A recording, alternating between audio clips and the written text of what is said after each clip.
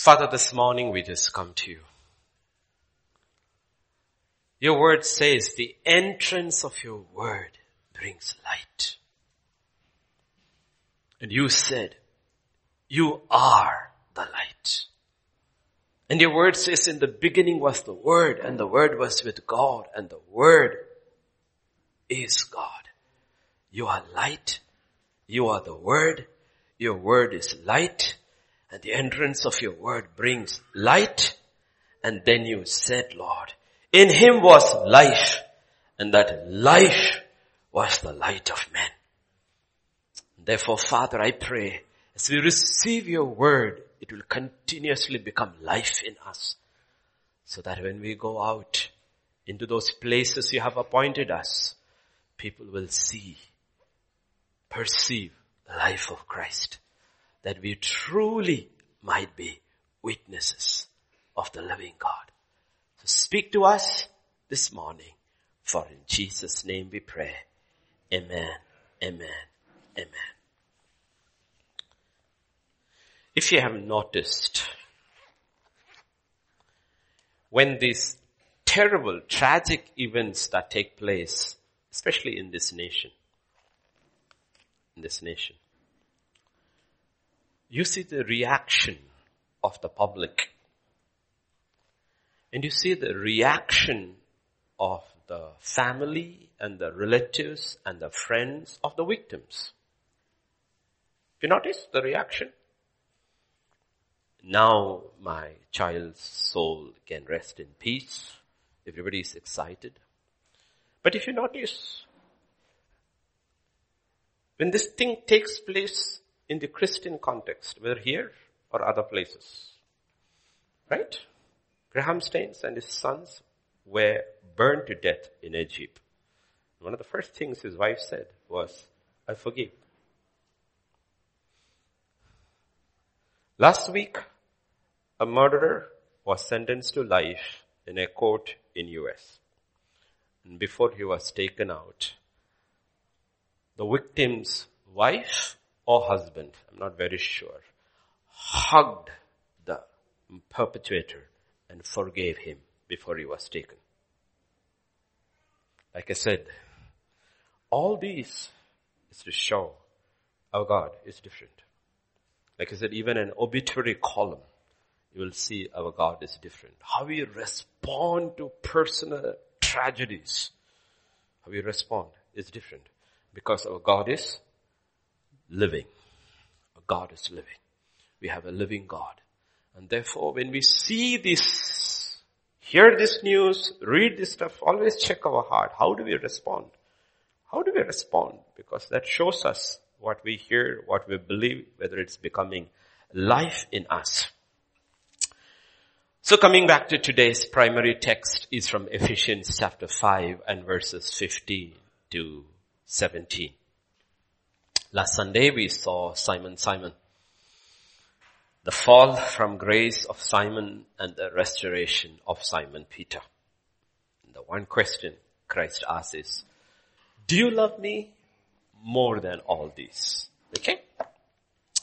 We're looking back at 2019, 11 months are over and 8 days almost over. And we are also looking forward into 2020 that is coming. This is what scripture says. See then you walk circumspectly, carefully, not as fools, but as wise, redeeming the time because the days are evil. And verse 17, therefore do not be unwise, but understand what the will of the Lord is. Okay? One man said, the poor value money, the rich value time. The man is me. Okay. You can write it down.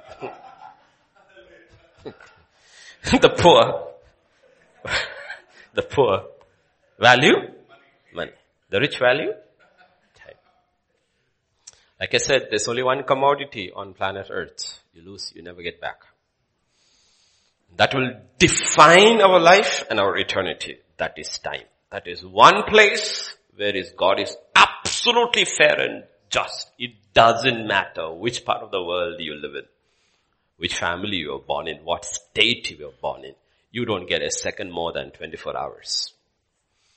Okay? That's why we make use of that 3 full hours. And we preach for 1 hour, 30 minutes, 45 minutes. We don't let you off before 12. You know why? Because I'm a good steward of time and money. For every minute, we pay 34 rupees. I'm not going to let you go early. Because there is no refund downstairs.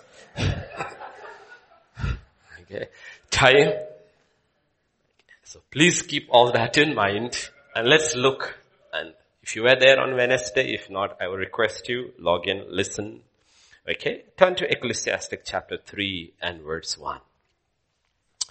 To everything there is a season, a time for every purpose under heaven. Please remember this. There is a time and there is a season. There is a season to everything under heaven.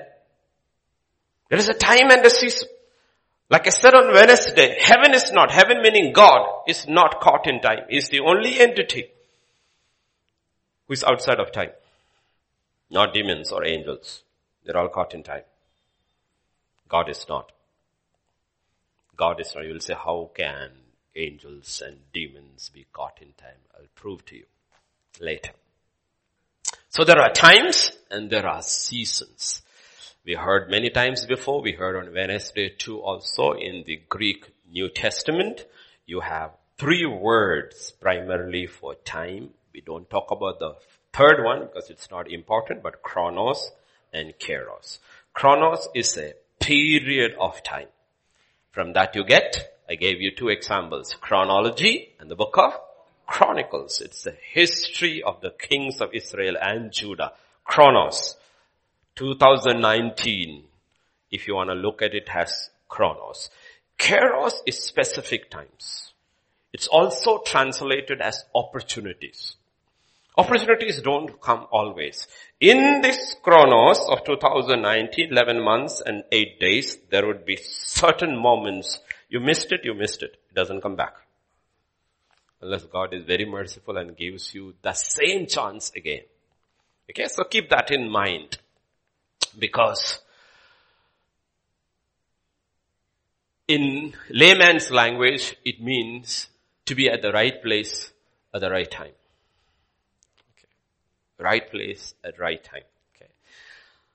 When I was 22 years old, I finished my post-graduation. Just finished my post-graduations and I was sitting itchy.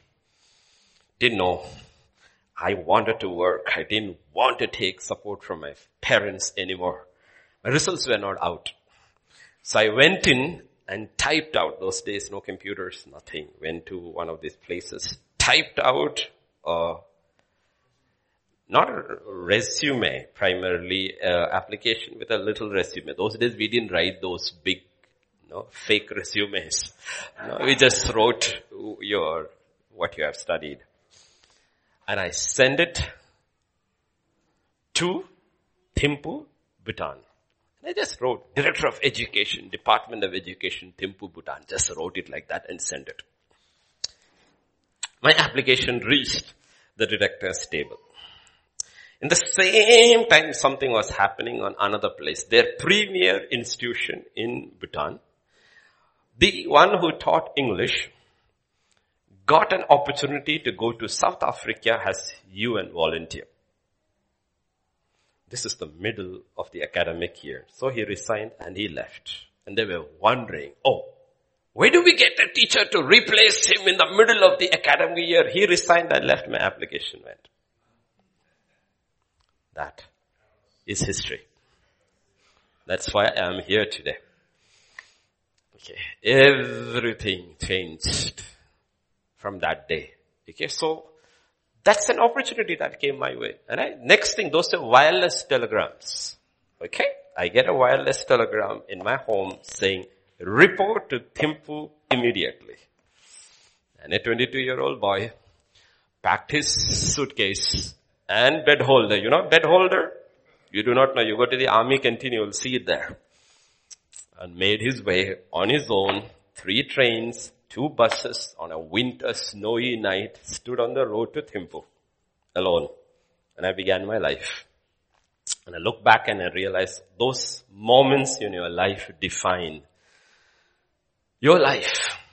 So we saw on Wednesday, Kairos doesn't come often. The first thing we looked on Wednesday, I'm just recapping because it is connected, is one of the things you have to be very careful about this season, like this is Advent season, Christmas season, is it is always today to repent, believe, and get into the kingdom of God. Don't keep that one thing for tomorrow. I still believe there are people here who are not saved. Because you still are not willing to make that one step. I told you on Wednesday, be wise like Noah, his family, and the animals. They got in 7 days early. 7 days early. When you're catching a flight, a train, a bus, or salvation, check in early. It's good. Check in early. Don't delay that one decision in your life. We saw also from scripture, Felix delayed. He was Apostle Paul, the man, God's real point man on earth. You couldn't get a greater anointed preacher on earth than him at that point of time, speaking to you. But he kept postponing. And scripture says, 2 years later, he's posted out. Festus comes in. That time is gone. So when it comes to salvation, please do not delay. When it comes to repentance, please do not delay. Because His mercies are new every morning.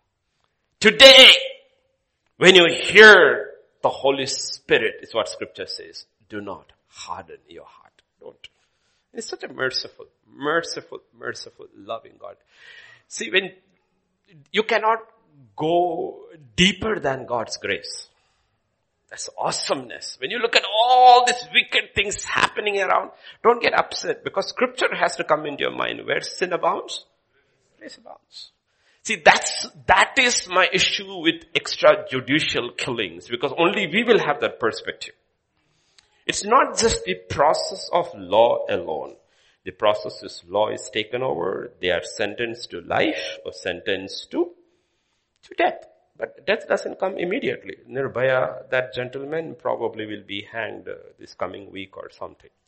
But in that process, there is still an opportunity for him to get saved. And nobody should be executed without having an opportunity to hear the gospel, to know you're forgiven. Okay, that's my issue. That's my issue. Because eternity is too big to be gambled with. And God has forgiven everybody. Only those forgiven ones need to hear. Hell is full of forgiven sinners. Only they didn't receive it. For Christ died for the whole world. But there is a point of receiving. Don't delay it. Second one, we looked on Wednesday was, there are seasons of peace and rest. Scripture says about Jesus after being tested in the wilderness, the devil left him for an opportune time. For a season, he left him. There will be seasons in your life where you have rest and peace. We looked at Acts chapter 9 and verse 31 in the context of the church. Then the churches throughout all Judea, Galilee and Samaria had peace. A season of peace. A season where God puts a hedge around you, your family, your church, your work, your business, whatever. He's put a hedge around you. You are safe inside. You're experiencing peace and rest. And what are you supposed to do? You should be edified. You should strengthen yourself. Don't waste those seasons. They won't come. A little later, He will lift that hedge so you are tested. Because your faith has to be tested to be proven genuine. Edified. And walking in the fear of the Lord and in the comfort of the Holy Spirit, and they were multiplied. If you make use of that season, you will be multiplied. You will increase. We're not talking generally about numbers, but you will increase within. You know Christ has increased in you. You have made use of those seasons. Don't waste those seasons. There are certain seasons in life God has earmarked for what? To build and to strengthen. Certain seasons in everybody's life. You know why marriages are shaky? Because we don't follow God's season. You know what God's season is? Deuteronomy 24 verse 5. When a man has taken a new wife, he shall not go out to war or be charged with any business. He shall be free at home 1 year. This was the law of Israel. So that he might stay at home and please his wife. In the first year of your marriage is made or unmade. First year. It's important. God says, spend time together. Fellowship. Communicate. Get to know other. 2 rough stones become smooth stones. The first year matters. That's the season. And if the first year is not worked out, the rest of the seasons when you should be gainfully be employed by God in His purpose, you are trying to hang in. Young ones who are not married, get these principles early, you will be wise. Okay? There are principles in the Word of God. There are seasons fixed for a lot of things by God. So all those who are unmarried, I have given you a tip. Write it down. Fluorescent colors on your Bible. Okay? And when you get married, ask your best friend to frame that words and hang it in your house. Then the third one we said, there are seasons of revivals when God's Spirit stirs you. Jesus came to the pool at Bethsaida, the Gospel according to John, and there were a lot of cripples, sick people lying around that pool. So many lying around there. Everybody was waiting for that one moment in time. Once a year, an angel comes and stirs the water. And the first one who gets in, gets healed. There are times when God's Holy Spirit will move in supernatural ways. And you should be prepared for that. All of us should be prepared for that moment because you never know when that moment comes. So there was this one man, they haven't left. And one man just goes and asks, okay, how long? He must have been asking. And then one man said, I've been here for 38 years, waiting for the move of the Holy Spirit. Move of the angel. 38 years. Watching, waiting. He said, he must have said in his heart, wow, this guy didn't give up. Pick up your mat and walk. Okay. These are Kairos moments in life. Pentecost has come. Church has begun. Acts chapter 3, Peter and John go at their usual hour to the temple to pray. And there's a man sitting outside the gate called Beautiful, lame from birth. What does Peter and John say? Look upon us. Look upon us.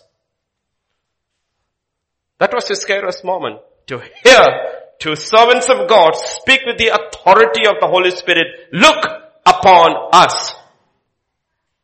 And scripture says the man looked at them with expectation to receive something. Our ears should be open every day to know that moment when God says, look upon me. And when you hear that, look with expectancy. And they said, arise and walk.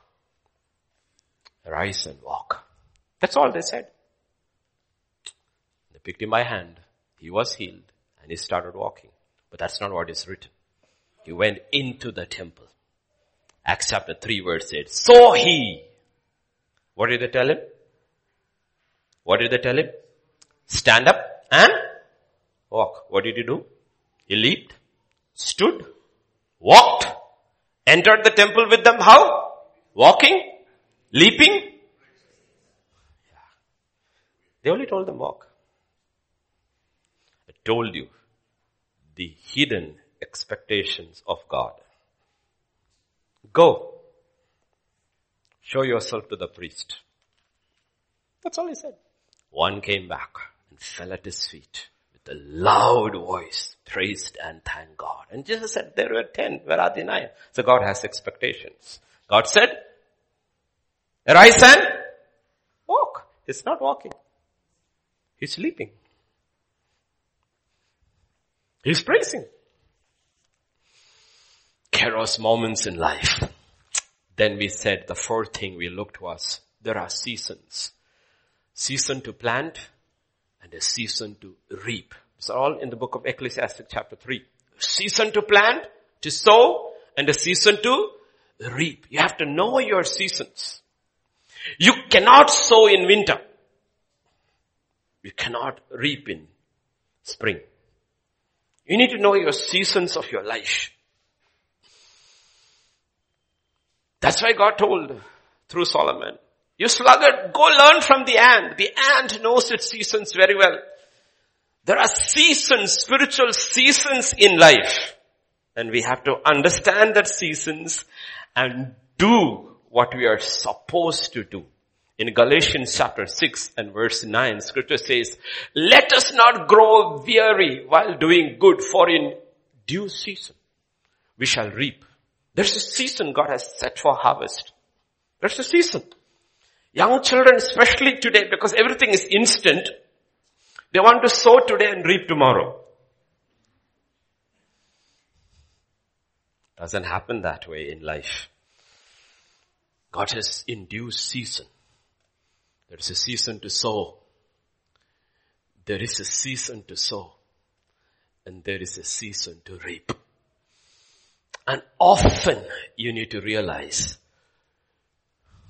when seasons change, when a season of your life changes, you have to be stripped of everything of the previous season to enter into the next season. Okay?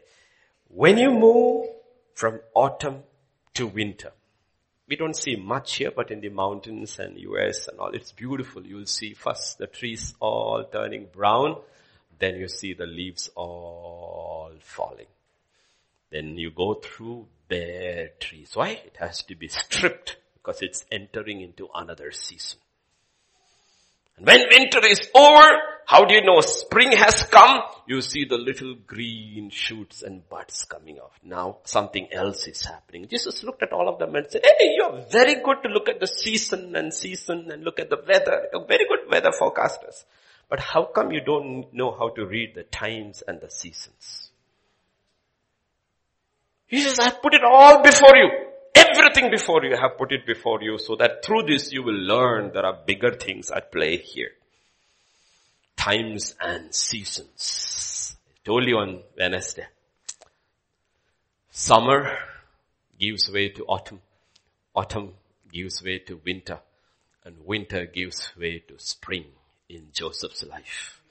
The summer of discontent in his father's house among his 10 brothers. First thing before he could move to winter, a cold season, was his coat had to be stripped off by his own brothers. And he had to be sold. The next 13 years is winter in his life. No family, no friend, nothing except the invisible God. Nothing, the winter of his life. Like I said, you cannot reap in winter. All you can do is sow. And he's stripped there too of his second coat. And he's thrown into prison.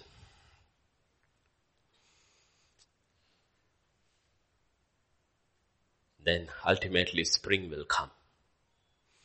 When spring comes, he will stand before Pharaoh. And Pharaoh will give him another coat. Joseph's story can be written as a story of 4 coats.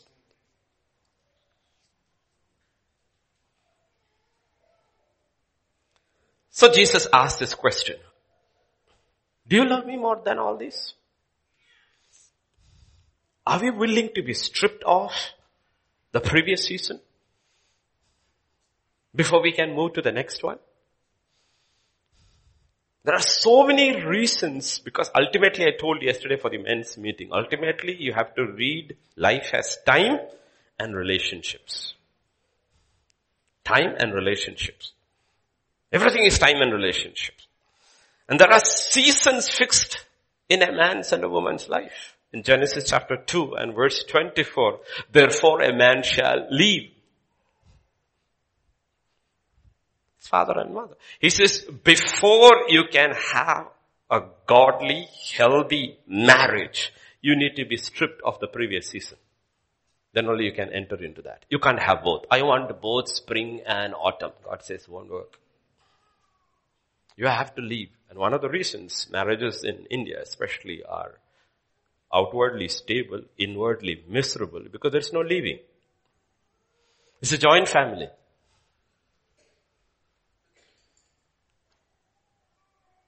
You're not willing to move from one season to the other season. And parents, when your children grow up and married, let them go. Happily let them go. And we looked at the fifth one. There is a season to be alert. Romans 13 verse 11 says, do this knowing the time. You need to know the time. Now is high time to awake out of sleep. Why? Because our salvation, the redemption of this body is getting closer and closer. Already 35 minutes closer. Closer and closer. Every second that ticks away, it gets closer and closer and closer. So in 1 Peter 4:7, Peter will tell us through the Holy Spirit, be alert, the end of all things is at hand. Therefore be serious, watchful in your prayers. In 5:8, he will say the demonic, be sober, be vigilant, be alert, because your adversary, the devil, walks about like a roaring lion seeking whom he may devour. Why? We have to be even more alert as we are approaching the end. Why? Because the devil knows time. He's caught in time. Revelation 12 and verse 13. Rejoice of heaven, you who dwell in them. Woe to the inhabitants of the earth and the sea, for the devil has come down to you having great wrath, because he knows a short time. God is not caught in time, the devil is. He knows he has very got a short time. He's got also a task to finish. Take as many as he can with him to hell. And he knows he's got very little time for that left. So God tells the believers, be watchful. Be watchful. Be watchful. Be watchful. And then I said there are times of intense prayer.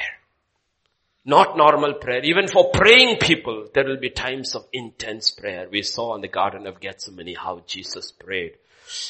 3 times he comes back and they are all sleeping. Therefore he stood where they fell. In Acts chapter 12 we see James is executed. Others are put in prison. When Peter is taken, the church wakes up and scripture says, Peter was therefore kept in prison and constant, intense prayer was offered. What did the church in the book of Acts do? They prayed. They did not forward prayer requests, they prayed. They prayed.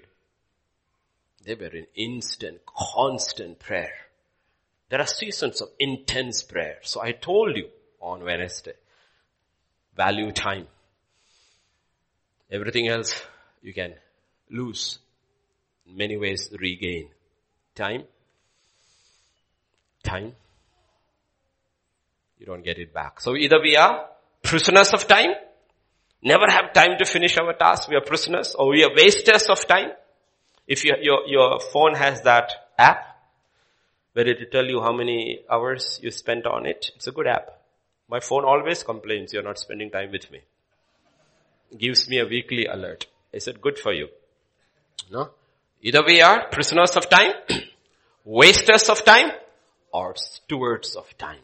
Like I said, time is an incredible equalizer. Outwardly and inward realities are different. If you were there in that story, wherever it happened, Jesus said the rich man and Lazarus, you would have looked and said, wow, this rich man has invested his time profitably. Look at him, dressed in purple, eating sumptuously, going out in carriages, and that poor fellow sitting out said, what a waste of time. But in a blinking of a second, of an eye, eternity opened up and we saw who had invested his time profitably.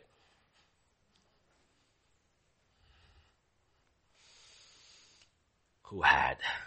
So we are all caught in time, past, present, and future. So the question first is, are you dragged down by the past? Bogged down by the past? Romans, I told you long time ago, Romans 5 verse 1 and 2 is the believer's life in nutshell. You have peace about your past. Absolutely peace about your past. So you're not bogged down by your past. You stand now in grace. When you look into your future, you have expectancy of what? Real expectancy of glory. Peace for the past, grace for the present, and glory about the future. Okay? That's how you keep your eye on eternity. While your feet is on earth, your head should be in heaven. And it is not like skeptics and scoffers say, the pie in the sky. No, there's a real place. So the question is, where does God factor in all this? Like I said, there's only one person outside of time. That is God. And all that you heard is God telling us. It is God telling us. The one who is outside of time telling you there is a time and a season, you my creation. We heard during the baby dedication, fearfully and wonderfully formed. Even before I knew in your mother's formed, I knew you. All this person outside time is telling all of us who are caught in time. The demons are caught in time. Angels are caught in time. When angel Gabriel is told, go to Mary, he will say no tomorrow. He will not say tomorrow. He has to go today. All the angelical interventions are according to God's appointed time. Even demons know it. Look at Matthew 8 and verse 29. And suddenly they cried out saying, what have we to do with you, Jesus, you Son of God? Have you come here to torment us? Before time. So if you ever get tormented, don't get tormented before time.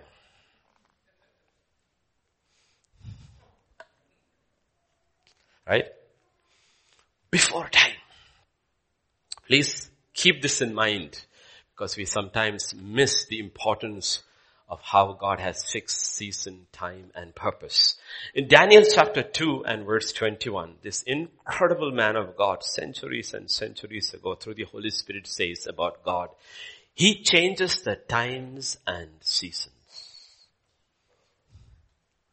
Can you believe it?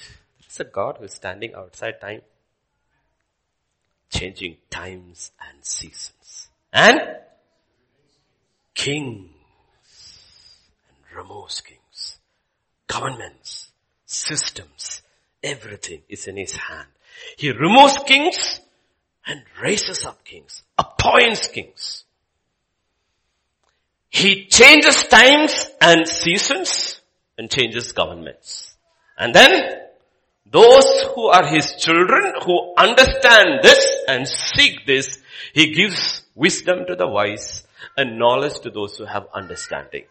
Understand what is happening in God's realm and how it applies to our daily lives.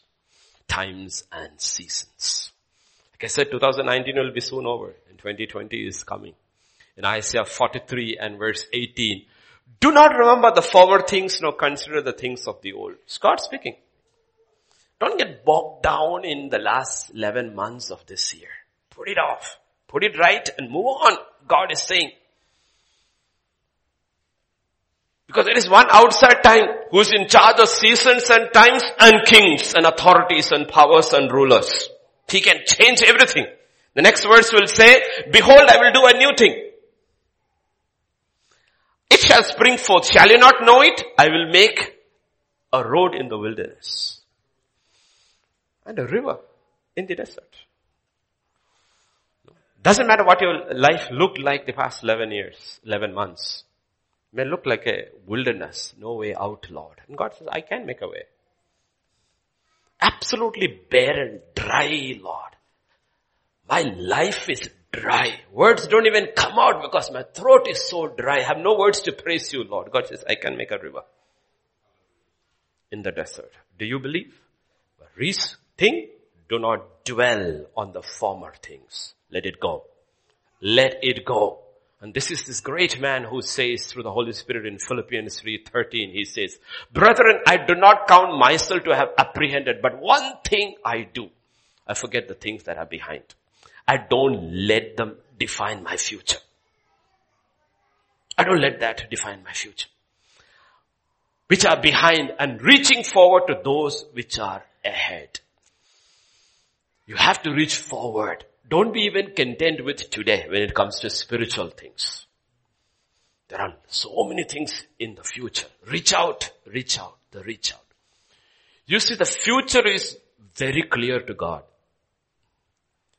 Very fuzzy to us. So keep your eyes on Him. Keep your eyes on Him. It's not clear to us. That's what Joshua is telling, the Holy Spirit through Joshua is telling the new generation of going into the promised land. Look, you have not gone this way before. Therefore the ark will go before you. But keep a distance. But keep your eyes on the ark. You have not gone this way before, but there is somebody who has gone before in time. He's not caught in time. He has seen the end from the beginning, so keep your eyes on Him. Because if you keep your eyes on Him, your ears on Him, you will know when He's changing and shifting times and season. As it changes, your purpose also will change. Keep your eyes on Him. So keep your eyes on Him. In the same chapter, Ecclesiastes chapter 3 and verse 11, He has made everything beautiful. Everything beautiful in its time. In its time. Your life may not look beautiful in your eyes, but it will become beautiful in its time. God has appointed a time at the age of 30 when He stood before Pharaoh, and Pharaoh said, He speaks like one in whom is the Spirit of God. Is there one better than him to rule over Egypt? Bring a robe, put the signet ring, put the necklace around his head. He shall be second only to me. Suddenly, he was beautiful. But 13 years ago, God through a dream had said, you are beautiful. But it became beautiful in its time. Don't write out anybody. Don't write out yourself. In His time. If you allow children to have their way, they will trample upon every caterpillar, and we will never have butterflies. Remember, the caterpillar becomes a butterfly in His time. Therefore, Ecclesiastes 3:1 says, God gives discernment of times and season. To everything there is a season and a time for every purpose under heaven. That's why your ears have to be open. It's not enough to have a head full of knowledge. Our spiritual senses need to be awake. The season of Advent. This is the season of Advent. Christ coming to earth. Look at the first season. Matthew chapter 2 verses 1 to 2. Now after Jesus was born in Bethlehem of Judea in the days of Herod the king, behold, wise men came from east to Jerusalem, saying, where is he who has been born King of the Jews? For we have seen his star in the east and have come to worship him. Everybody missed the Advent except a set of wise men. How did they know? Because they were looking. They were looking up. That's a direction to look up to understand seasons spiritually. Look up. It's not enough to look up once. If you look up once, every star looks the same. I told you on Wednesday. They had watched the skies regularly, so when something unusual happened, they were able to notice it. And they knew, this is unusual. This signifies something big. Then they searched and they found in all their ancient history, Gentile history, whatever history they had available, they knew a star was prophesied only with one person. Who said that? Balaam. He spoke about a star. And they had probably a record of it. And they said, yes, where is he to be born? The King of Jews. So knowledge is not enough. If you read from the next verses, 3 onwards, When Herod the king heard this, he was troubled, and all of Jerusalem with him. Why were they troubled? Because they did not understand the time or the season. And he gathered the chief priests, scribes, people together. He inquired of them where the Christ was to be born. So they said to him, Bethlehem of Judea, for thus it is written by the prophet, but you, Bethlehem. Did they know? Yes. Did it make any difference to them? No. Because they didn't have hearing ears or seeing eyes. They knew the place, they knew everything. They knew it all. And they missed the season. Missed the season. Don't miss the season. That's why I said, no, there is a season, there is a time, and there is a purpose. That is Ecclesiastes 3:1. There is a time, there is a season, and there is a purpose. And all the learned ones in Jerusalem missed it. So there was the Christ baby born. Nobody was there to worship him. Let us keep our eyes on him and pray like Daniel, give me wisdom, knowledge, and an understanding to read the times, the seasons. Let me not miss what you are doing. Look at an example in 1 Chronicles chapter 12 and verse 32. Of the sons of Issachar who had understanding of the times. Jacob had 12 sons. This is one of the sons. And we wouldn't give much weight to Issachar. But Issachar had a gift. What was their gift? They had an understanding of times. That one thing set them apart. You should pray, Lord, give me the spirit of Issachar. Give me the gift that was upon Issachar, that I learned to understand the times. If you understand times, it doesn't matter whether you know homiletics, hermeneutics, eschatology, all that is irrelevant. If you know the time and what God is doing, you can be of the tribe of Issachar. Because seasons in life often don't repeat. Let's do a little study on these people. Okay? When Israel is in the desert and they have to be camped, this is what God says in the book of Numbers. On the east side towards the rising of the sun, that's where the world is. When you go out, you go into the world. The sun rises in the east. That is, the gate is there. When you enter in, you turn your back to the gods of this world, enter into God's camp. When you get out, your face is towards the east. And who goes first? Who is the one to be camped? According to first is Judah. And then, did I have the next verse given? Yeah, verse 5. Yeah, can I have verse 5? Those who camp next to him shall be the tribe of Issachar. First goes Judah. Second goes Issachar. And then verse 7, third is Zebulun. We don't understand God's order, right? Strange order. This is how you shall camp. And when they move, Numbers 10. The standard of the camp of the children of Judah shall set out first according to the armies. Over the army was Nahshon, son of Abinab. Over the army of the tribe of children of Issachar was Nathaniel. And verse 16, over the army of the children of Zebulun was Eliab, the son of Helon. God has method in his madness. First went Judah, next went Issachar, and third went Zebulun. Not the way we would send Reuben out and he get knocked out and come back. So let's go even further back into history, rewind. Genesis 49 verse 8, the fourth son of Jacob. Judah, you are he whom the brothers shall praise. Reuben, Simeon, Levi, Judah. Who's the fourth one? Judah. Did you see how God plays games?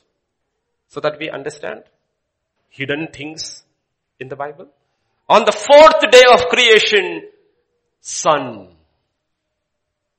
was put over there. There is a separation. On the fourth son of Jacob is Judah that is coming. And the 4,000 years of human history is completed. Jesus comes. Jesus comes. And he's the reason for all our praise. Judah means praise. What shall go first? Praise shall go first. And thanksgiving and praise shall go first. You have to be able to see. In Joshua, you don't have to turn there. Joshua chapter 6, Jericho is shut up. Nobody can go in. Nobody can come out. And when Joshua is standing there, looking, the angel of the Lord, Jesus stands with Joshua and he tells him something. He says, see. What does he tell him? See. See. I've given this city over to you. See. How do you see? See. I gave this city over to you. Nothing has changed outwardly. Everything looks the same. See. And this is what you shall do.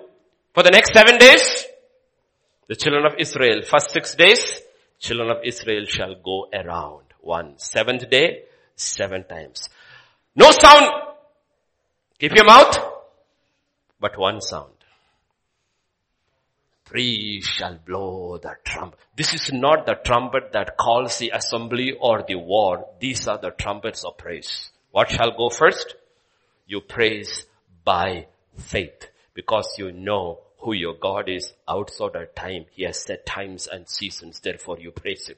That is why Jesus looks at the crowd, takes the bread and gives thanks. He stands before Lazarus' grave and he thanks God.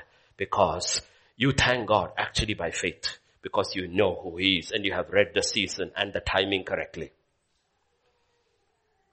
That's why Judah goes first. Because he is praise. And 49:30, Zebulun shall dwell by the haven of the sea. He shall become a haven for ships and his border shall adjoin Sidon. What is connected with Zebulun? Okay. I brought my stick. What is connected? Ship. What is ship connected with? No. That's a very simple. It's connected with trade and money and commerce. Zebulun is the financier. The guy who will make money. What's the blessing over Zebulun? He will become a haven for ships. The harbor, the port is all given to Zebulun. Ships will come and go out with produce and bring in stuff. You are the guy who will make money. That is Zebulun, prophetically looking over centuries. And verse 14 and 15, Issachar is a strong donkey lying down between 2 burdens. Why is he able to bear the burden? Because he has understanding what others don't do. If you see, the burden is on you. The burden is not on the one who is not able to see. Little truth and a joke. There was this blind guy, in US you have blind people with it's called their seeing dogs. Okay?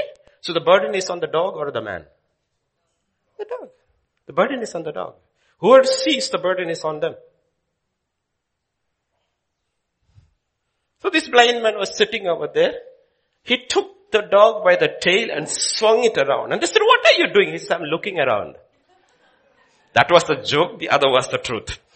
Okay? So you always have to realize he is a strong donkey lying between 2 burdens. Why is the burden given to him? That he will lift the burden up. Because he is able to see. The burden is always upon those who see. Though Saul of Tarsus, Apostle Paul, did not walk with Jesus like the other apostles, he saw better than all of them. So the burden to write the scripture was his and not to the others. If you see, your burden of prayer will be different. If you see, your burden to preach will be different. So the burden is upon those who see. So Issachar is a strong donkey. And when Israel marches, how do they go? First goes praise. Second goes understanding. Third goes money. If you have understanding, you will know where to put your money. Otherwise, you're wasting your money in eternity. You know why people waste their resources when it comes to eternity and the kingdom of God? Because they don't have a Issachar who directs them how to do it. They may be wise on earth, but when they reach heaven, they will find they are foolish. They sent nothing ahead. Are you getting it? Issachar was special. Why? Because they had understanding of the times and seasons. And you should say, Lord, I want that, Lord. Even if you don't use me for ministry, Lord, it is okay. At least in my own life, in making my decisions in my life, give me that insight. Give me that understanding. In the book of Judges, there is a very, very difficult period in Judges history where you have Jabin the king and Sisera the general, 600 iron chariots, and they are ruling over Israel for 20 years. That's when you have a song of Deborah saying 40,000 soldiers in Israel. Not a spear, not a sword. I, Deborah, the mother, awoke. When she awoke, so many people came from everywhere. There's something different in Judges 5 verse 15.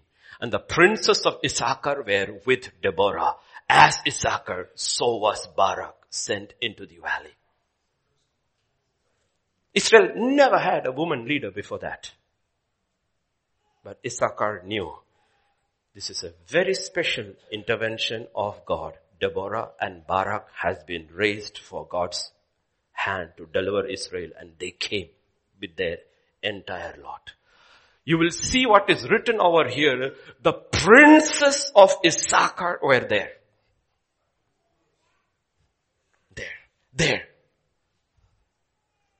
The leaders of Issachar had insight and understanding, so they wholeheartedly joined.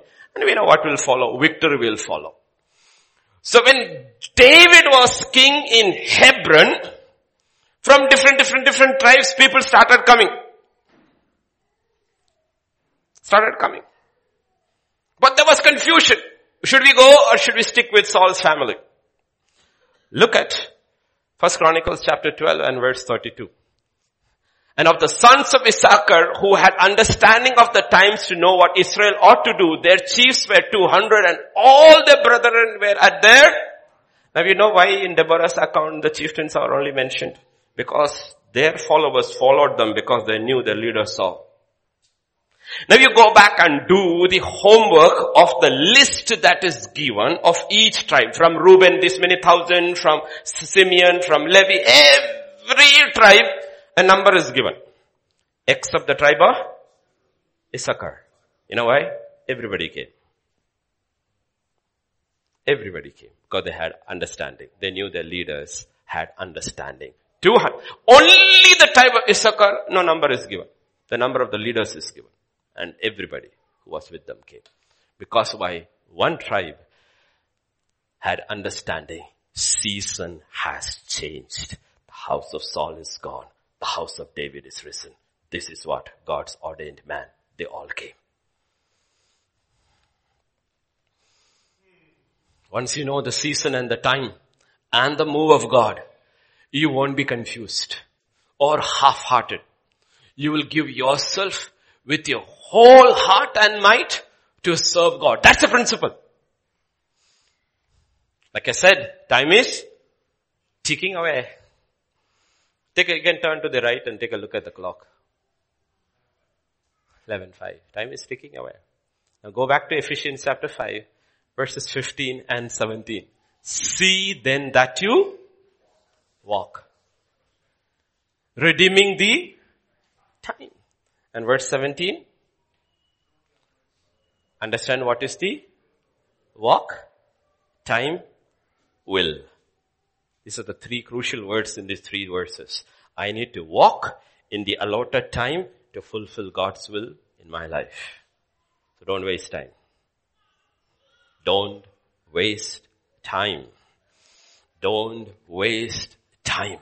The will of God Matthew 7 and verse 21, this is what Jesus said, not everyone who says to me, Lord, Lord, shall enter the kingdom of heaven, but he who does the will of God in heaven. 1 John 2:20, 25 years in ministry. Have preached from morning till 8 in the night. Never have taken a toilet break. Because God has trained me. Whether you are listening or preaching, the time we take the break is maybe when my prophetic word comes. Don't miss. Prepare and come and sit down there. Don't drink water in the morning. Go home and drink in the evening. My word is more precious than the water you drink.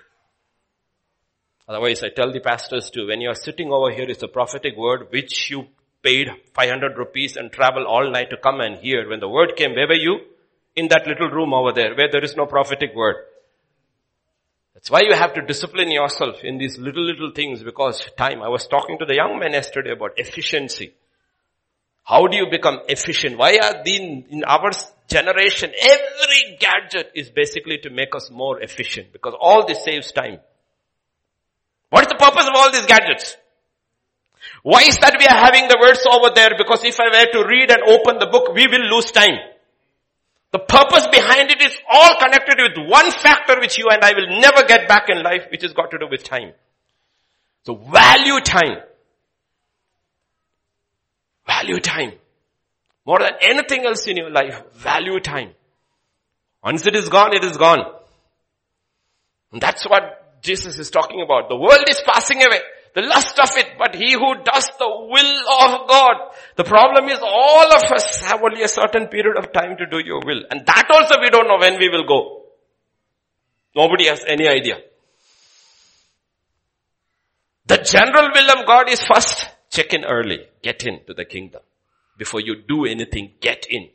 In 2 Peter chapter 3 verse 9, the Lord is not slack concerning his promise, as some count slack, but is long suffering towards us, not willing that any should perish. That's why he's so patient. 6,000 years of evil has taken over, but he's still patient because he doesn't want anybody to perish. Because the day the ark's door is shut, no one can open. But if you go at verse 10, you don't have to go. It is written, but.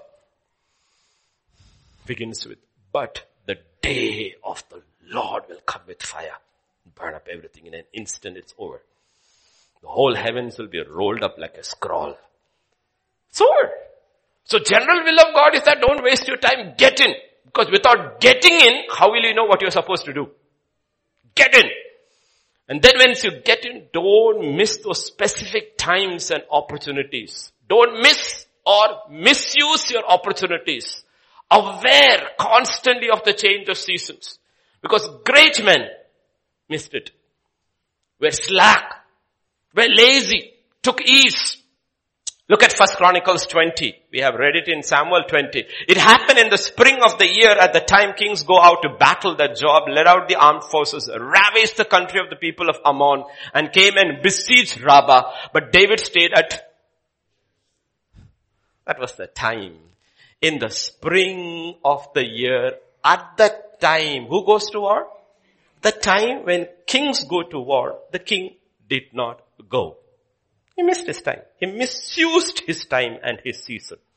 Joab went. Joab defeated Rabbah, overthrew it. Then David took their king's crown from his head and found it to weigh a talent of gold, and there were precious stones in it. It was set on David's head. Let me tell you. This is a compressed account. This is not the real account. The real account is given in 2 Samuel chapter 11 verse 1. Joab fought. It happened in the spring of the year at the time. Again, same narrative. When kings go out to war, David sent Joab, his servants with him, all Israel. They destroyed the people of Ammon and besieged Rabbah. But David remained at Jerusalem. What is happening?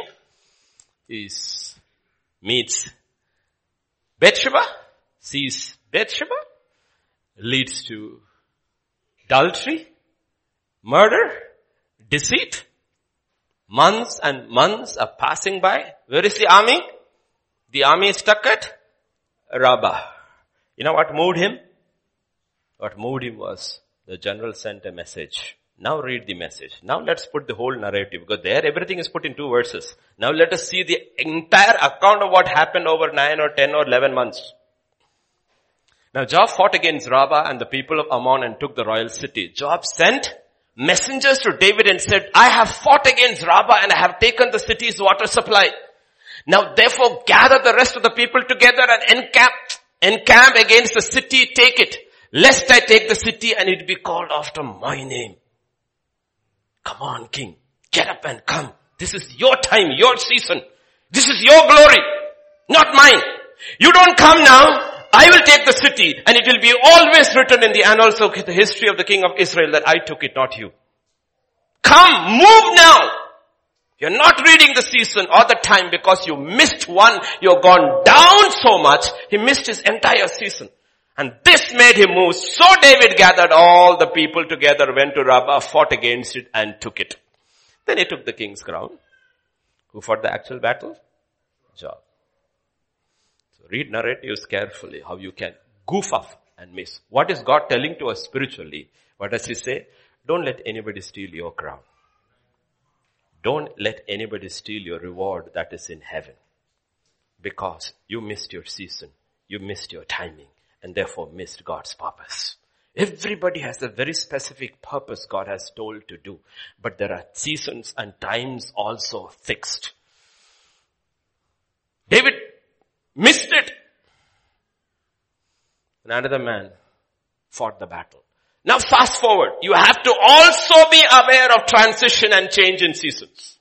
Fast forward now from here to far ahead in David's life. Now this is 2 Samuel 21. When the Philistines were at war again with Israel, David and his servants with him went down and fought against the Philistines, and David grew faint. Now he's an old man. He grew faint. Then Ishbi-Benob, who was one of the sons of the giant, the weight of whose bronze spear was 300 shekels, was bearing a new sword, thought he could kill David. Next. But Abishai, the son of Zeruiah, came to his aid, struck the Philistine and killed him. Then the men of David swore to him, saying, you shall go out no more with us to battle, lest you quench the lamp of Israel. They said, sir, my lord, you will not lead us in battle anymore. His season has changed to lead them in war. Now his season is to be an inspiration to Israel. We also need to know the change in seasons in our own lives when God says, enough. You don't lead now. You are a source of inspiration. Let the younger lead. You don't hold on to your seat all your life. They said, your season has changed. You will not go into battle and die. You need to be as the light, the inspiration of Israel. So don't miss your season. Don't mistake your season. Because if you mistake your season, you can create havoc. If you don't read it carefully and obey it completely, you can create havoc in your personal life, your home. Look at another case when that man missed it. That's a problem why God says, don't go into the world. Don't go into the world. You will get so compromised, you will not be able to see or hear because the world has crowded in. You're not able to see and hear. Even when it is being spoken right to your face and you're hearing with your 2 ears, you're not able to see the time, the season or the purpose.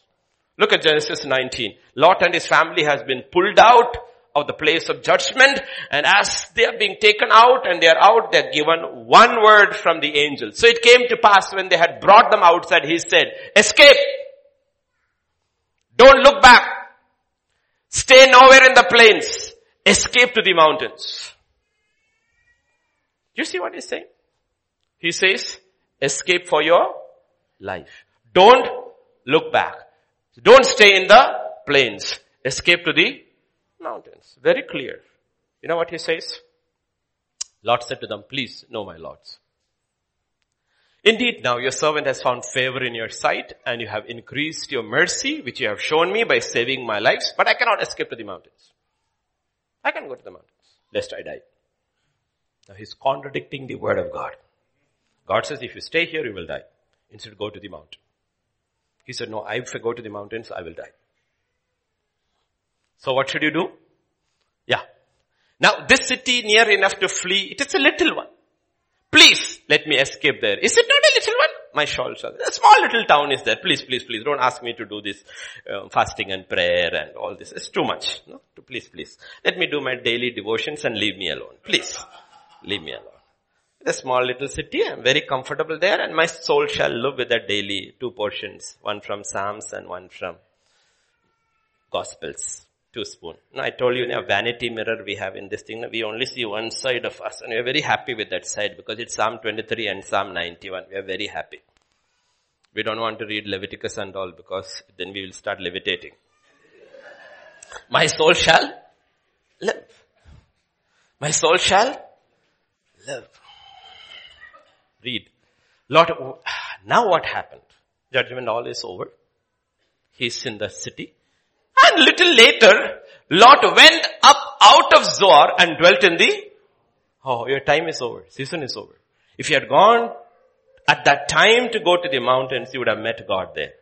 But when you finally made up your mind and went to the mountain, the season has gone. God is not there. Demonic spirits are waiting for you in the high place now. The sacred place has become a high place. Your season is over. Your time is over. And he and his 2 daughters dwelt in a cave. And they brought forth a Moab and Ammon. And David has to fight the Ammonites. Who created? Lot. Because he was out of season. Missed his purpose. So God says, don't miss your purpose. Don't miss your timing. Be very careful that we see and we hear, and people who compromise with the world, even if it's right before their eyes, they miss it. And they don't have the strength to do what God is telling them to do because strength is gone. You remember Israel 10 times and finally God said, enough! Everybody above the age of 20 will die. You'll wander in this desert and you will die. The next generation I will take. Everybody. As soon as they heard, they said, no, we will go. We will go. Moses said, please don't go. The time is over to go. Now don't go. Please don't go. They said, no, we will go. Listen to what happened when they went. They presumed to go up to their mountaintop. Nevertheless, neither the ark of the covenant of the Lord nor Moses departed from the camp. 2 entities did not move. One was the leader did not move. The presence of God also did not move. They went. Because they presumed. But the season is over. The time is over. And what happened? Then the Amalekites and the Canaanites who dwelt in that mountain came down and attacked them and drove them back as far as Hormah. Why? The season had passed. You getting it? Either like David, often we make the same mistake. We do the wrong thing at the right time. Or we do the right thing at the wrong time. But God has said to have us understanding that we do the right thing at the right time. So what is the key? I can't leave you just hanging there. Like, what is the key? The book of Ecclesiastes, let us go. We don't have time to get into there's so much here. A time to weep and a time to laugh. Sense it. Don't go to a widow's mourning house and say, Hallelujah, Stuti gaenge. Okay, time to weep and time to mourn. A time to mourn, time to dance. A time to cast away stones and a time to gather stones. A time to embrace and a time to refrain from embracing. We're just talking, God is talking of the concept about time. A time to gain and a time to, do you ever see that? What did you do? Gain an argument and lose a friend? Or lose an argument and gain a friend? A lot of people win arguments and they lose relationships. It's a time to gain. It's a time to lose. Do you know all successful companies begin with loss? They don't begin with gain. They begin with loss. Let us imagine a company. Give me the name of a company which is not here in India. It sells products. I think everything is here. Let's imagine a company called whatever name. Okay, Jyoti. Okay, the company called Jyoti. Yesterday, right? Is planning to market its products in India. What will they do first? Spend $1 million on advertising. Is there any gain? No. Comparative product is there in the market. Price is 50. They introduce the new product at 40. First of all here, balance sheet doesn't tally. It's loss.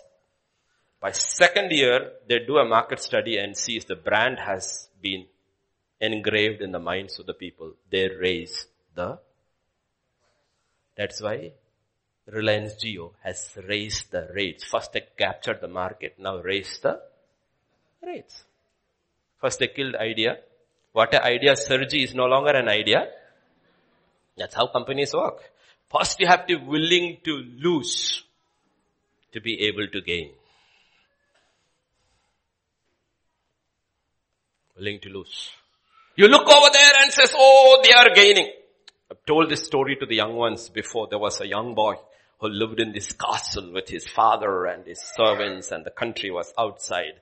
And the father told him, he hated studies. And the father told him, don't go out of the castle and play with these country boys. You know who you are. The boy was not interested. So as soon as the father is away, he runs, and the law is that you cannot touch the prince. So the guards will try to stop him. He will walk through because he knows you cannot be touched. And he will go play the whole day and come back. And the father is frustrated. Finally, the father one day took him to the top of the castle, the tower, and showed him the land. He said, do you see this? He said, yes. He said, it's yours. You can choose. Do you want to grow up and be a king and be a waster? From that day, the boy didn't go out. And he became Alexander the Great. Okay. Because that is what Paul is talking. What I considered as gain is loss for Christ. If you believe your prayer time is loss, studying the Bible is loss. You have to have this concept very clearly. The amount of time I spend in the presence of God may feel like loss to the people in the world. What a waster. But it will be my gain, because ultimately I will possess the Prince of Heaven. It's time to lose. There's a time to gain. Please understand concepts very, very, very, very carefully. And verse 7, a time to tear and a time to sow. And time to keep. This is your time of silence and time for me to speak. Why is this so important? There's a time to be silent. You know why our children are all so loud? Because it's another generation who have grown up with human psychology. Children should be allowed to speak their mind. We grew up in a different world which we were told you will be seen and not heard. So we heard from our parents, and we still remember. Class 4, 9-year-old boy can remember what his father told him as he was stepping out of the house. Son, remember one thing. Man makes money. Money does not make man.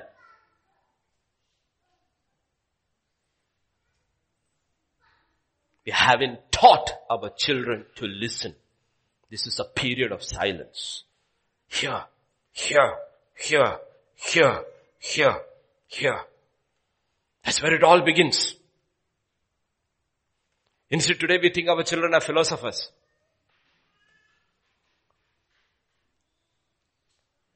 Let me ask you this hypothetical question. It's a trap question, okay? How many of you believe in scripture? Show your hands. How many of you as parents believe that if you keep the rod away, you spoil your children? How many of you believe? I believe. All of you believe?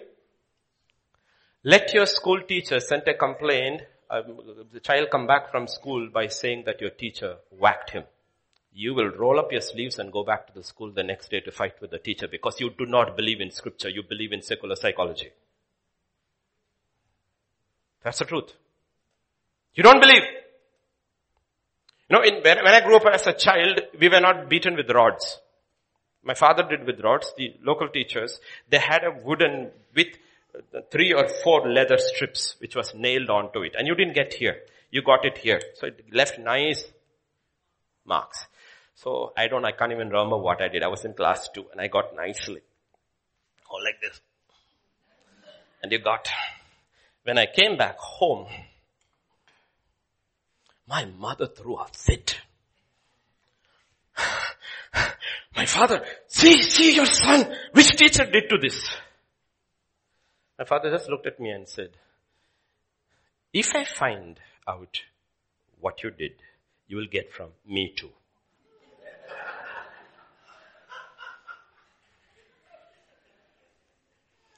We don't even realize how much we have sat in the churches and the world has got into our minds and our thinking and why we struggle to hear.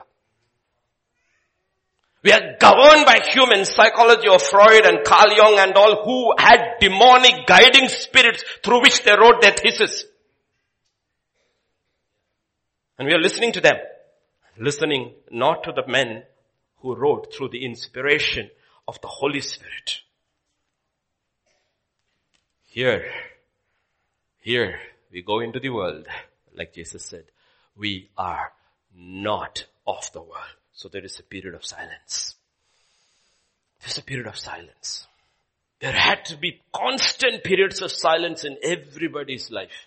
And our children especially have to go through periods of silence. Not that they're not allowed to speak, but they are taught to hear and obey. Taught to listen and obey. Taught to listen and obey. In 1 Samuel chapter 3 verse 1, the boy Samuel ministered to the Lord before Eli and the word of the Lord was rare in those days. God was silent. It was a period of incredible silence in Israel. Priest is there, temple is there, but no voice of the Lord. Silence. Absent. There was no widespread revelation. Silence. So if it is a time of silence and you are a little boy who has been framed by a praying mother to hear, what do?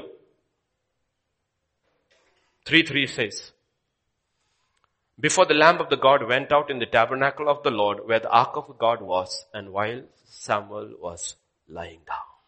What he did? He went and chose to lie down close to the ark of the Lord. As close as he was allowed to go. He chose to sleep there.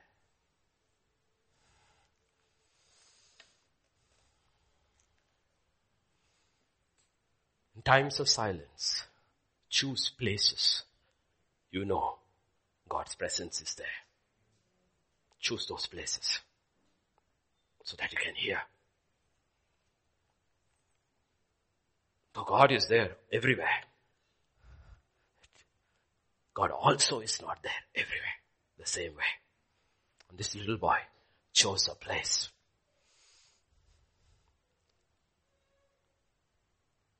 Once I was doing this 2-day pastors conference in Kathmandu. 110, 20 pastors, elders, deacons, all. They had heard me previous years. This time they said, we want to get out of the city because we want to hear. So they booked a resort 20, 30 kilometers outside Kathmandu. Beautiful places. You could see the mountains. And you know what? Everybody left their children at home. Early morning it was cold. I saw a bike, a father with a little child. I said, where are you going in the morning? I said, to drop this child. I said, why? Because we want to hear. Honestly, in that meeting, you could hear a pin drop. Morning till evening I was preaching in Nepali. And they were sitting there and listening. And they said, we will not allow anything to disturb us. We have set this 2 days apart just to hear the word of God. And we want to leave all the children at home with others who will take care of them. There is a time to be silent. Silence. We have to learn to enter into silence so that we are able to hear.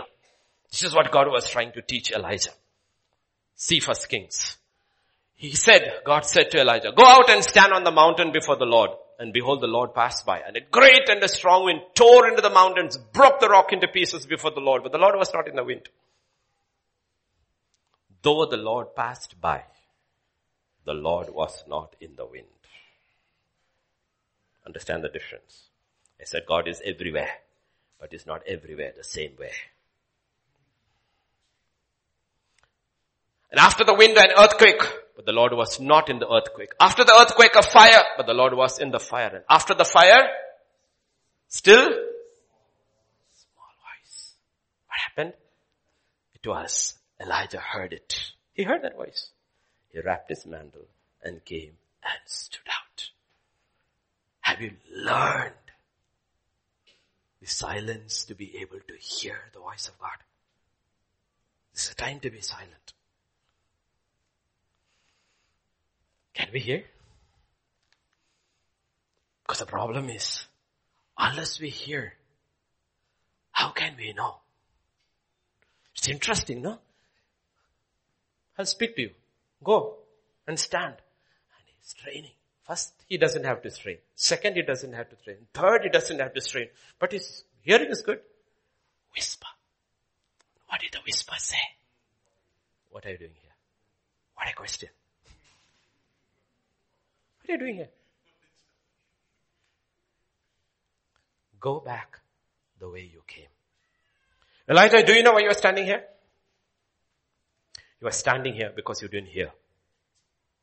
If you had heard me when you ran and I anointed you to run faster than Ahab's chariot, but you stopped at the gate of Jezreel. If you had heard me, you would have gone in and killed Jezebel. That is what I anointed you for. Instead, you stopped and wait Ahab to overtake you. Go in, and then the threat came because your expectation was wrong. You are probably expecting Ahab and Jezebel will call you and make you the prophet of Israel. No, I didn't call you for that. I called you to destroy them. What are you doing here? You know what you're doing here? You didn't hear. But he's kind. He's nice. A merciful, awesome God. So sometimes you will hear from God whispering saying, what are you doing here? You are here, but you're not supposed to be here. You are in my presence. That's awesome.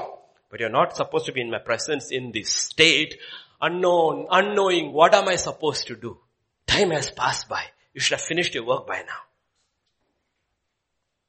It's good to be in the presence of God. It's not a bad thing. It's an awesome thing to be in the presence of God.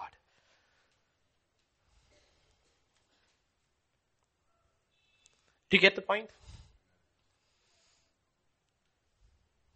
There's a little voice sleeping before the ark. Samuel, Samuel.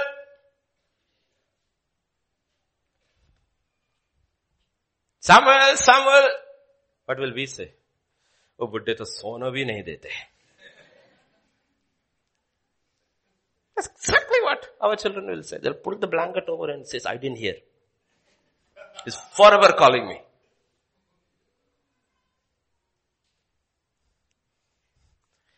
Can God wake you up from your sleep? Look at what happened. Lord called Samuel and he answered. Here. Look at the next verse. And he ran. Awesome, right? The Lord Jehovah with the two angels, I believe the angel of the Lord with two other angels, came to Abraham's tent at Shechem, and Abraham ran. The same fervency, a little boy at midnight runs to save a blind priest because he called him by name. It's not that he yawned and he ran. He ran. He ran. Second time. He went. Third time. Look at verse 7 and 8. Samuel did not yet know the Lord. Boy does not know the Lord. The boy has learned to obey his mother. Mother has handed him over to Eli. Therefore he obeys Eli. What have we taught our children? Me included. To obey or defy?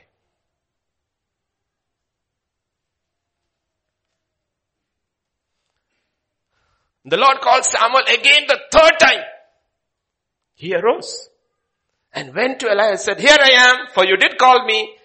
Then Eli perceived the Lord was calling him. I like verse 10.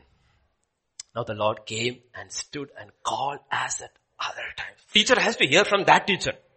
There's only one teacher.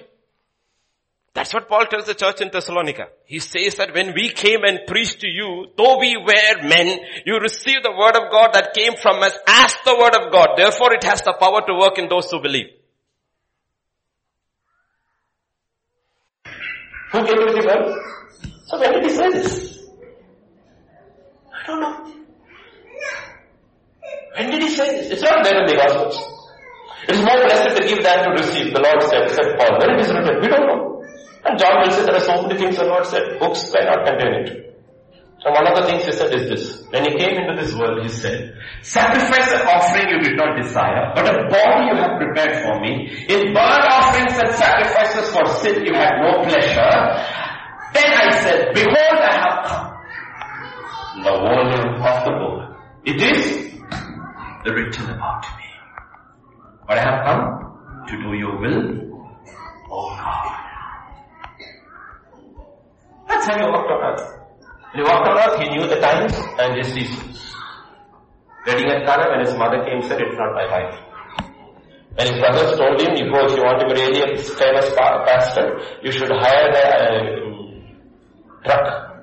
Put the picture of your wife and you standing lights, let it go around the city. And translation of ancient verse. You should go to Jerusalem and show yourself.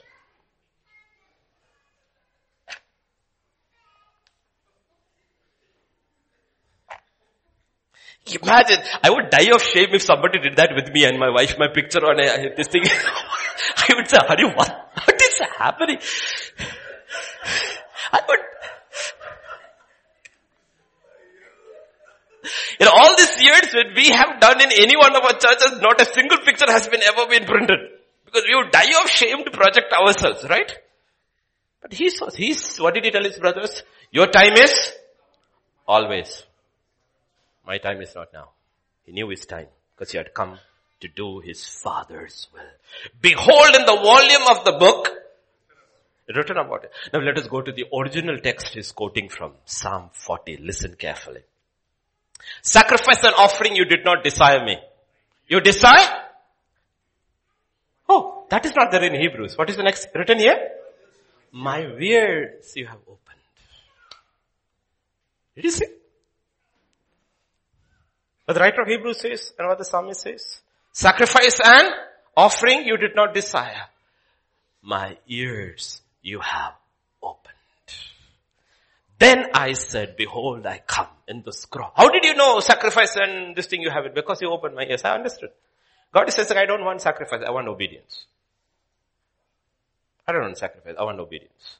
Obedience and sacrifice is good. But sacrifice with obedience is abomination. I want obedience. You opened my ears.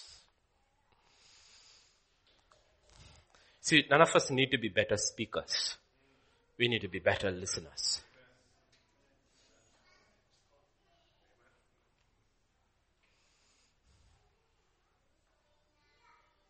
The Bible cannot tell you if you are called. Only the Holy Spirit can. When He comes upon the Word. The Bible cannot tell you whether you are called of God or not, but the Holy Spirit can. The Bible cannot tell you your career. Only the Spirit of God can. The Bible can teach you how to handle your career, how to do your work. But the Bible cannot tell you what you should work. Only the Holy Spirit can. The Bible cannot tell you who to marry. It will tell you what kind of a person you should marry. Only the Holy Spirit can. That's why we need ears. All those who have ears, let them hear what the Spirit says. Let's go to the most familiar words connected with that for GTC. Isaiah 50. God's own Son. The Lord God has given me the tongue of the learned, that I should know how to speak a word in season to whom who is weary. When did He speak? First record, age of 12. After that, after 30. But how did He get that word, that tongue? He awakens me morning by morning. First He wakes you. Samuel! Did you call me? First He awakens you. Then He awakens Wake up, alarm. You're not going to open your ears. First he awakens me. Will you sit up and put your feet on the ground? Then when you sit with your coffee or tea and your Bible, he opens my ears. Not Facebook. First he awakens me. Then he awakens me, my ear, to hear as the learned. Pastor Vijay will teach you very well. There are 3 hearings there, 3 openings there. He wakens you up first. Second, he opens your ear. Then he opens your ear like a learned as time passes. The Lord has opened my ear and I was not rebellious, nor did I turn away. And the next verse, I gave my back to those who struck me. Did you see that? He opens my ears to hear my destiny. He gives me the tongue to direct my destiny. Then I give my body over to his purpose and will fulfill his eternal destiny. And it doesn't matter how terrible that purpose is, I will give my body over for that. Why? Because I have heard. I have heard. For this purpose I came, O Lord, to do your will. I don't know what kind of a believer President Trump is, whether he's ever read his Bible. But yesterday he said, you cannot look at the manger without looking at the cross. Somebody wrote it for him. It's true. Simon speaks. And like Simon, we also speak. But the question is, do we hear? You hear in silence. Jesus heard. Right from childhood. You opened my ears. Mark 1:35. Now he's 30 plus man. Now in the morning, having risen a long while before daylight, he went out and departed to a solitary place and began to pray. You see? What's the first thing he's doing? Went to all others are sleeping. Solitary place, began to pray because he needs to hear. I need to hear. Little later, rest are all awake. Disciples are awake. Whole town has come. They've come, say everybody is waiting. Read. Next verses I gave you. They found him, they said to him, everyone is looking for you. He said to them, let us go into the next towns that I may preach because for this purpose I have. What? Are we leaving this crowd and going there? Yes. Why? Because I have heard. I have heard. In the volume of this book, it is written about me. I have come to do your will. Help me to be silent, Lord. Pierce my ear. Help me to hear. Paul was very zealous. Very, very zealous. If you had allowed him, you would have come to India and also preached. You would have crossed Himalaya like Sadhu Sundar Singh, gone to China, Tibet and all preached because he was a man up on fire for God. But God did not want him to reach just his generation. He wanted him to reach generation after generation after generation. So God just shut him in prison so that he would write. Otherwise he would have just reached his generation. 2000 years later, he's still touching generations because he learned in the silence of the prisons to hear from God and write. And in the book of Galatians, he will actually write what I give it to you, I heard. In Corinthians 15, he says, I am passing on to you what I heard. That's why it's scripture. Because he learned in silence. John Bunyan hadn't been in prison, we wouldn't have Pilgrim's Progress. Because in silence, he learned to write. So forget your past failures. Start all over again. Start all over again. It begins like Peter did. He went out and wept bitterly. And Jesus spoke to him. Jesus spoke to him. Acts 13 and verse 8. If any man should not have finished well, it is this man. And after David had served his own generation by the will of God. How can this man finish the will of God? Not possible. List of crimes under the Indian Penal Code. Oh, he should be shot without due process. What a God! What a source of encouragement for everyone was saying. He fulfilled God's purpose in his generation. He finished well. Do you know why he finished well? Go to Psalm 109. Do not keep silent, O God of my praise. Lord, please. Please, Lord, please. One thing, don't be silent. You're the God of my praise. You have to see the nuances in all those words. You're not my God, you're the God of my praise. Don't be silent.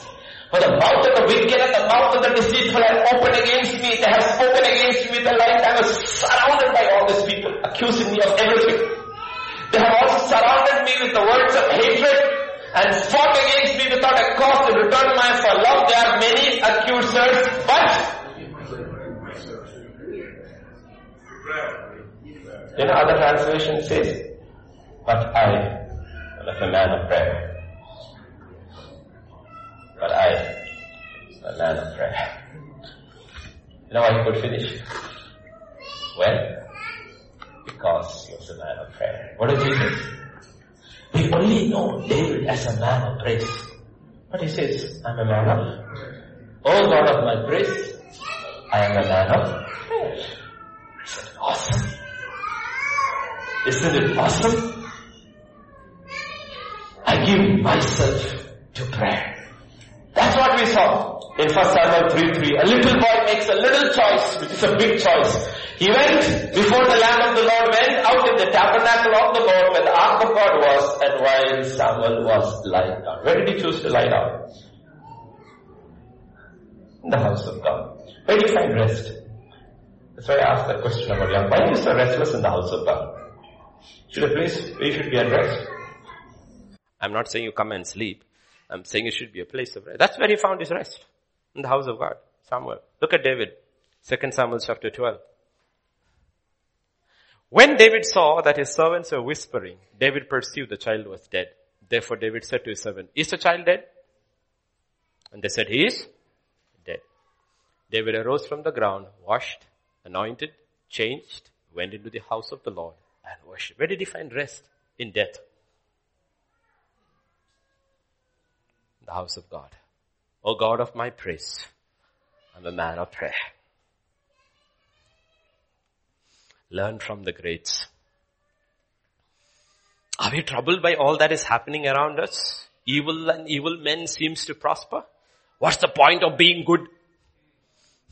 What's the point of all these Bible studies, prayer, fasting, women's fasting, men's fasting? Thank God we won't have a transgender fasting.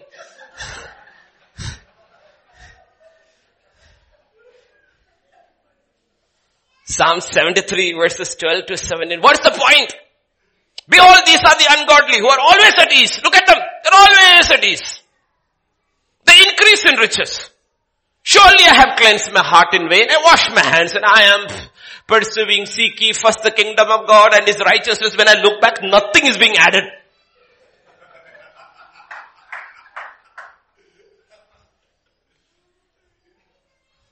When my bike seems to be running on gas, no petrol.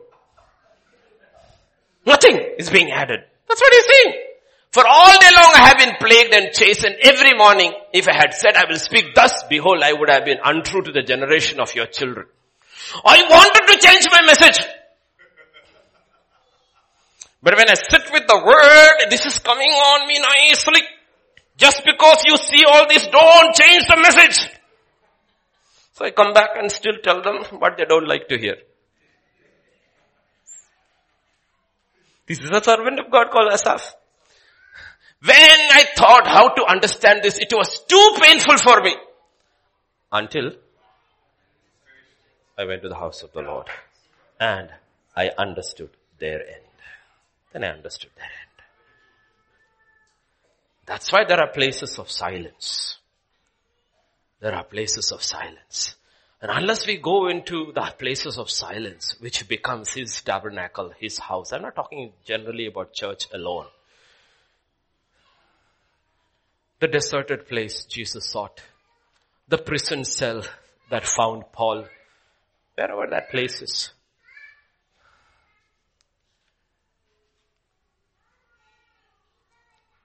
You hear from God. And you see the end of all this. And you have rest when you go from here. I've seen the end. From the one who has seen the end. I've seen the end. My ears have heard. And I'm at rest, O God. I am not troubled. That's why he finished well, because he heard. Because prayer is communication, not a monologue. He heard when he prayed. Do I have time? 1 Chronicles 17:4. He's finishing his life. Okay, let me speed up a little. Go and tell my servant, thus says the Lord, you shall not build me a house to dwell in. Boom, gone. This was what he wanted to do all his life. The word of the Lord comes. This is one thing. You see, you have lots of pies, apple pie, pumpkin pie, pecan pie, and then what pastors eat is called humble pie. Okay. The prophet had previously told it, go do, king, whatever you like. Next day he comes and says, you can't do what you want. Isaiah also ate humble pie. Go back and tell him you'll live 15 years. Okay. So, here is it. You shall not build me a house to dwell in. No. Verse 16. King David went. मैं कौन हूं प्रभु? आप कहां से मुझे उठाया? मैं कौन हूं? You can say no. It's not a problem. But I did not come here to complain. You said no. I did not come here to complain. I am astounded by what you said through the servant. What did you say through the servant? Verse 10. Since the time I commanded judges to be over my people, so I will subdue all your enemies. Further, I will tell you, the Lord will build you a house. Lord, I am shocked. Here, I wanted to build you a house. And you send a servant back to me saying, no, you will not build a house for me. Instead, I will build a house for you. Who am I, God, that you build a house for me? In my Father's house, there are many rooms. You think we are building? We are building nothing. He's the one who's building for us. We are building nothing. He's the one who's building for us. Understand the reality of God. You will not build a house for me. I will build a house for you. But you want a temporary dwelling for me, no? Go build. But don't build, your son will build. Your son will build. Look at this man.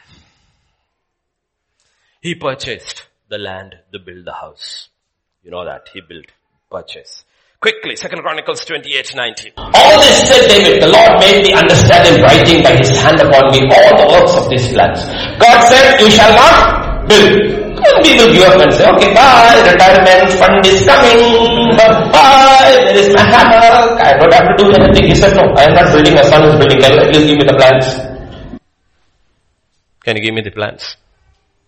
You only said, I will not build. Fine, I will not build, I will do all the rest.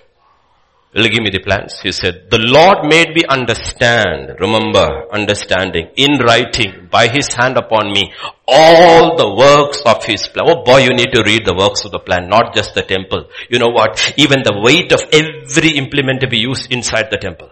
The weight in gold he knew. Because God showed him, this is how much this should weigh, this is how much this should weigh, this is how much should it weigh. Everything he heard in his old age.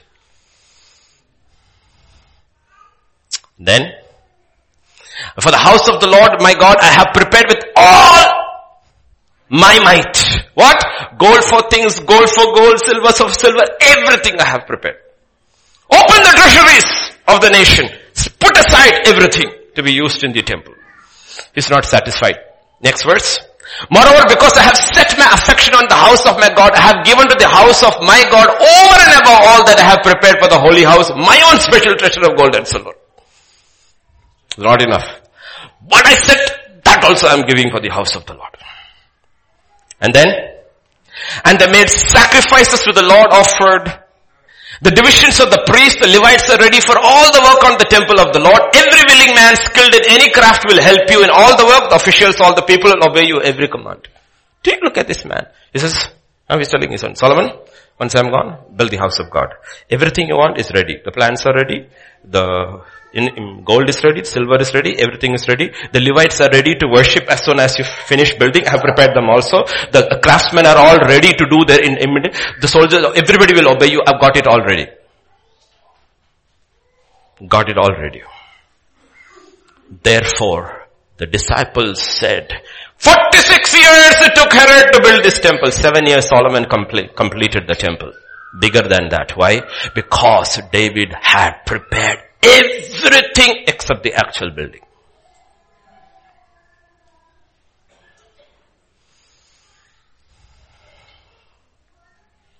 First Kings chapter 1 verse 1.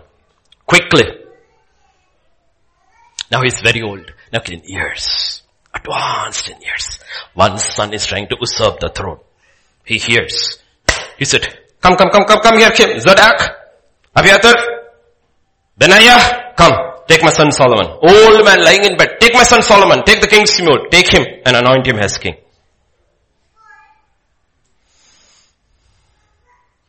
First Chronicles chapter 22, 6 to 10. Quickly. Got it? Because the next service will come. I just have to finish it. He called for his son Solomon and charged him to build a house for the Lord, the God of Israel. David said to Solomon, my son, I had it in my heart to build a house for the name of the Lord my God. But this word of the Lord came to me. You have shed much blood and have fought many wars. You are not to build a house for my name because you have shed much blood on the earth in my sight. Now read verse 9. You will have, not you have, you will have a son who will be a man of peace and rest. I will give him rest from all his enemies on every side. His name will be Solomon. I will grant Israel peace and quiet during his reign.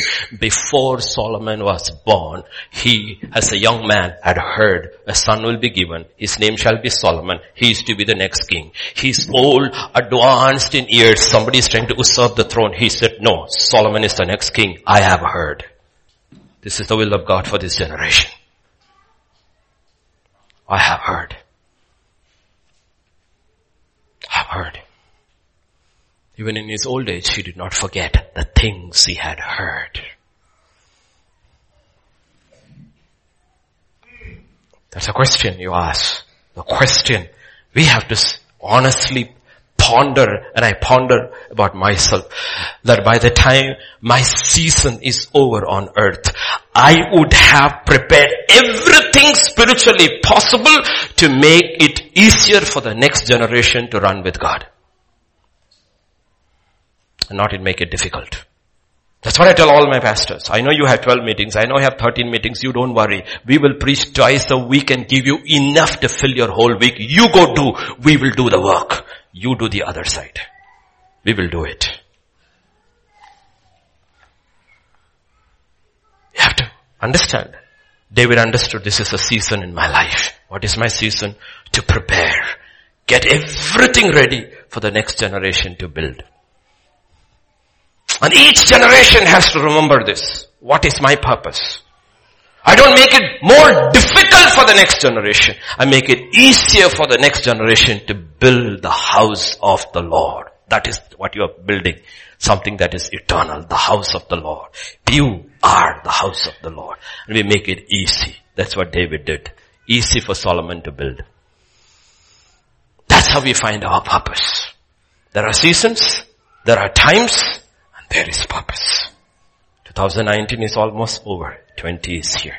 So shall we stand this morning and ask the Lord, help me to have the spirit of Issachar and not to miss that understanding of what I personally need to do in your kingdom. It may look very small in man's eye, but it is not small in your eyes. I just have to fulfill God's purpose in my generation.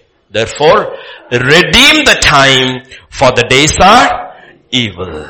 Know what is the will of God. Shall we pray? Father, this morning we just come to you. We just thank you, Lord. We just thank you, Father, for that season of salvation in our life, that you did not pass us by. You reached and touched us, and you saved us. But now that we are in the kingdom, I pray we have open ears to hear and to know and to do the will of God in our generation. Everyone, wherever God sends us, wherever God has placed us, we have only one purpose: to do the will of God. For this world and its desires are passing away. But your word says he who does the will of God will live forever and ever. Thank you, Father. We truly are not building your house. You are building a house for us. We just want to thank you once again. So go through this week. Go with us. Go before us. And above all, open our ears that we may hear your voice. Thank you, Father. Thank you. We praise you. We worship you. We glorify you. We bless your holy name. We bless your holy name. We bless your holy name. And we proclaim, thine is the kingdom, the power and the glory forever and ever. Thank you, Lord. For in Jesus' name we pray. Amen. The grace of our Lord Jesus Christ, the love of the Father, and the fellowship of the Holy Spirit rest and abide with each one of us. Amen and amen.